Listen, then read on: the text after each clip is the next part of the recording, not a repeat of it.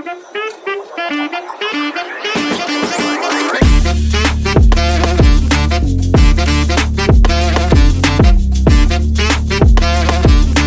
back to another thrilling episode of Explicably Inexplicables. I'm Arnav.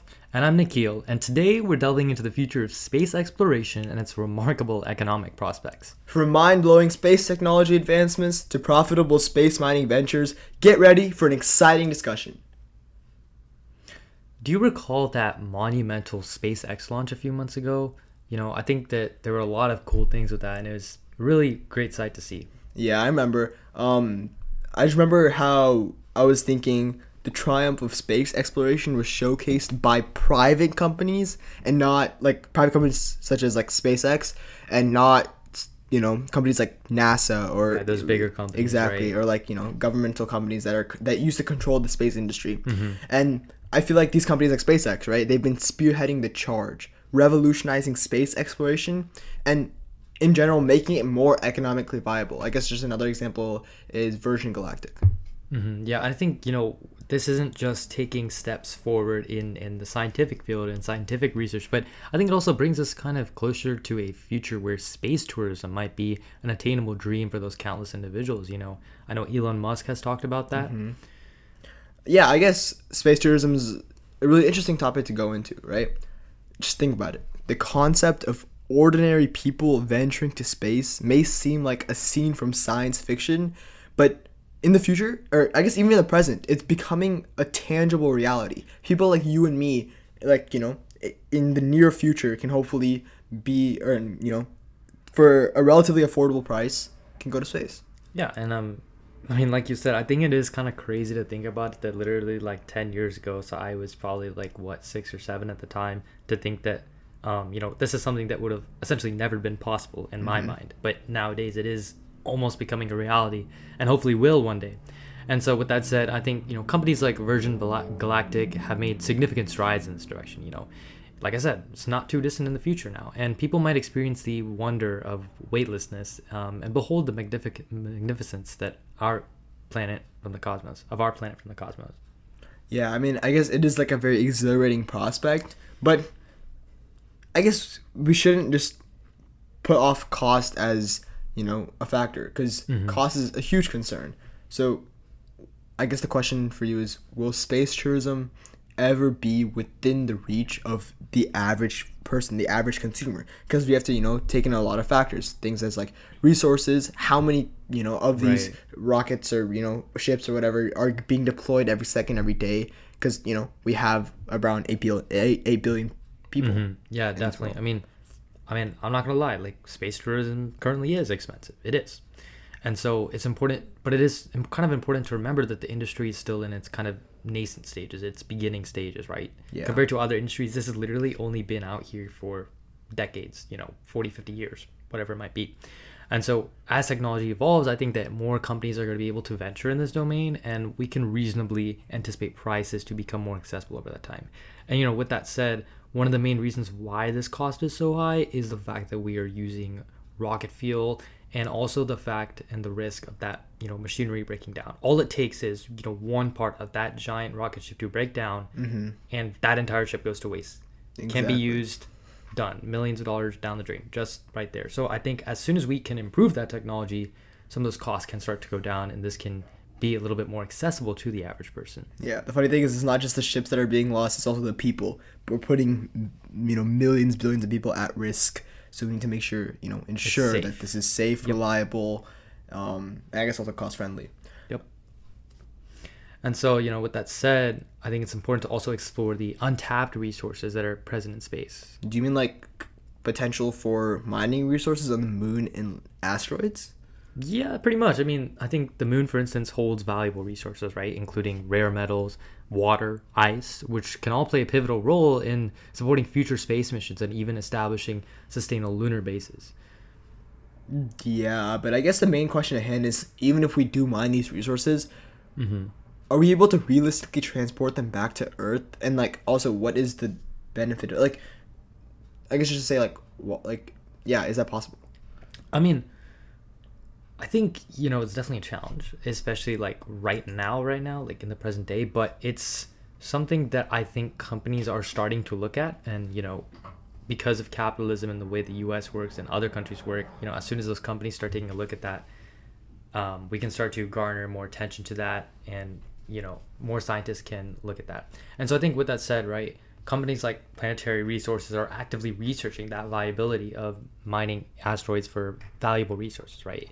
And so that's kind of something that can hold profound implications for industries back on Earth. Yeah, I mean, I guess it's not just about the resources, but space is also fundamentally transforming global connectivity, right? With satellite mega constellations, I guess like Starlink, just to name one, I believe like we are on the cusp of an era with vastly improved global internet coverage, even in the most remote and underserved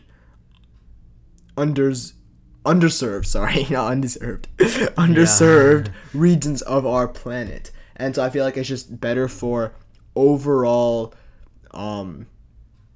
connecting, the different regions, different countries, different governments, different private companies from around the world together. Yeah, no, definitely sounds promising. I totally agree with you on that. But, with all the benefits, are there any kind of potential concerns or obstacles we need to look out for with the growing number of satellites in space? I think so. The rapid proliferation of these satellites does raise legitimate concerns about stuff like space debris, and I guess even the potential interference with the crucial astronomical observations, right? So in terms of space debris, like after every single mission, or I remember like some of the spaceships that go into space, almost like half or like a majority part of the spaceship that they're leaving in space just flies away, becomes a part of the overall space dust. And in terms of like global space, dust waste, it's insignificant because it's so small compared to everything that's like in the entire world, right? But with the increasing number of satellites, it is becoming a growing problem, and I feel like it'll become a bigger problem in the future.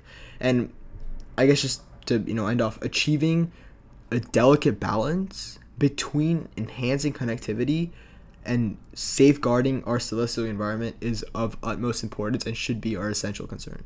Right, definitely. And I think mentioning that safeguarding of our celestial environment is very important, because another one of the big things that we plan to do in space is actually human colonization on other planets. So we obviously want to make sure this is a safe environment to send ourselves.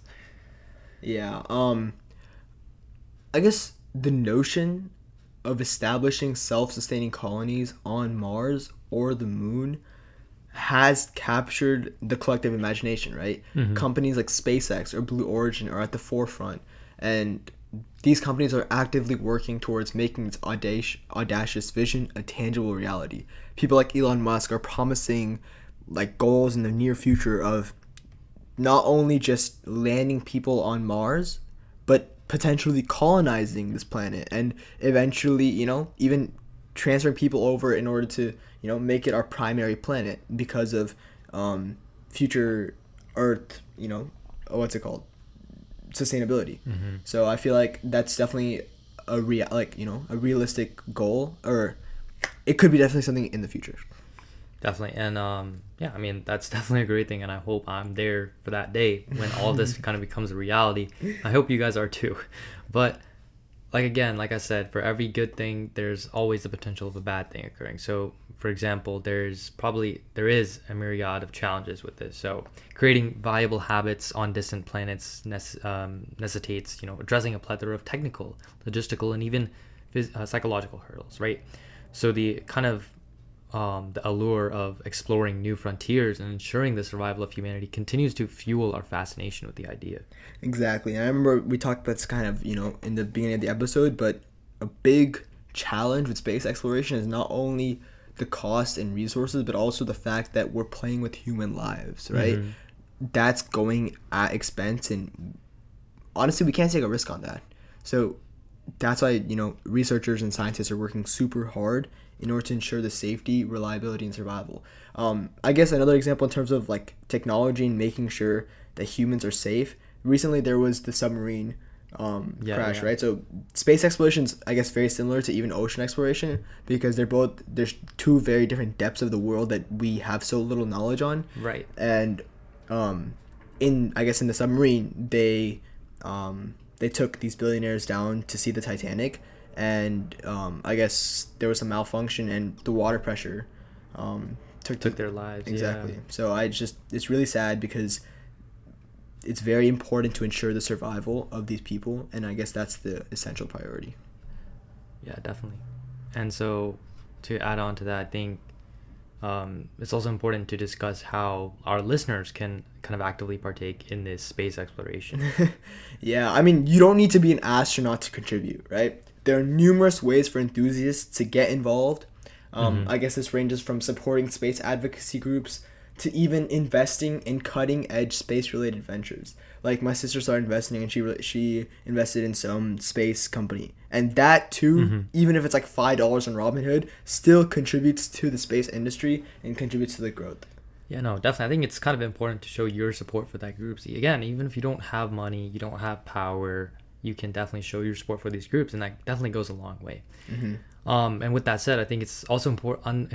It is important, to not underestimate the power of inspiration. You know, space exploration sparks curiosity. In fact, you know, the very backbone of space exploration is curiosity, right? We want to see what's in the depths of space, right? What are we missing out on? Are there aliens? What are on these planets, etc.?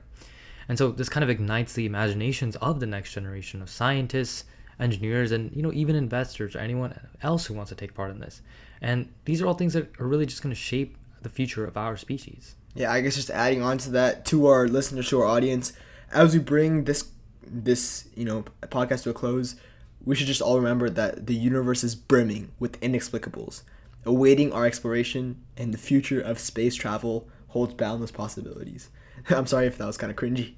Yep. I mean, like I said, again, we hope you enjoyed this podcast today. Yeah, I guess that concludes our episode. Stay curious, stay informed, and join us next time for more enthralling discussions on explicably inexplicables. Until then, peace.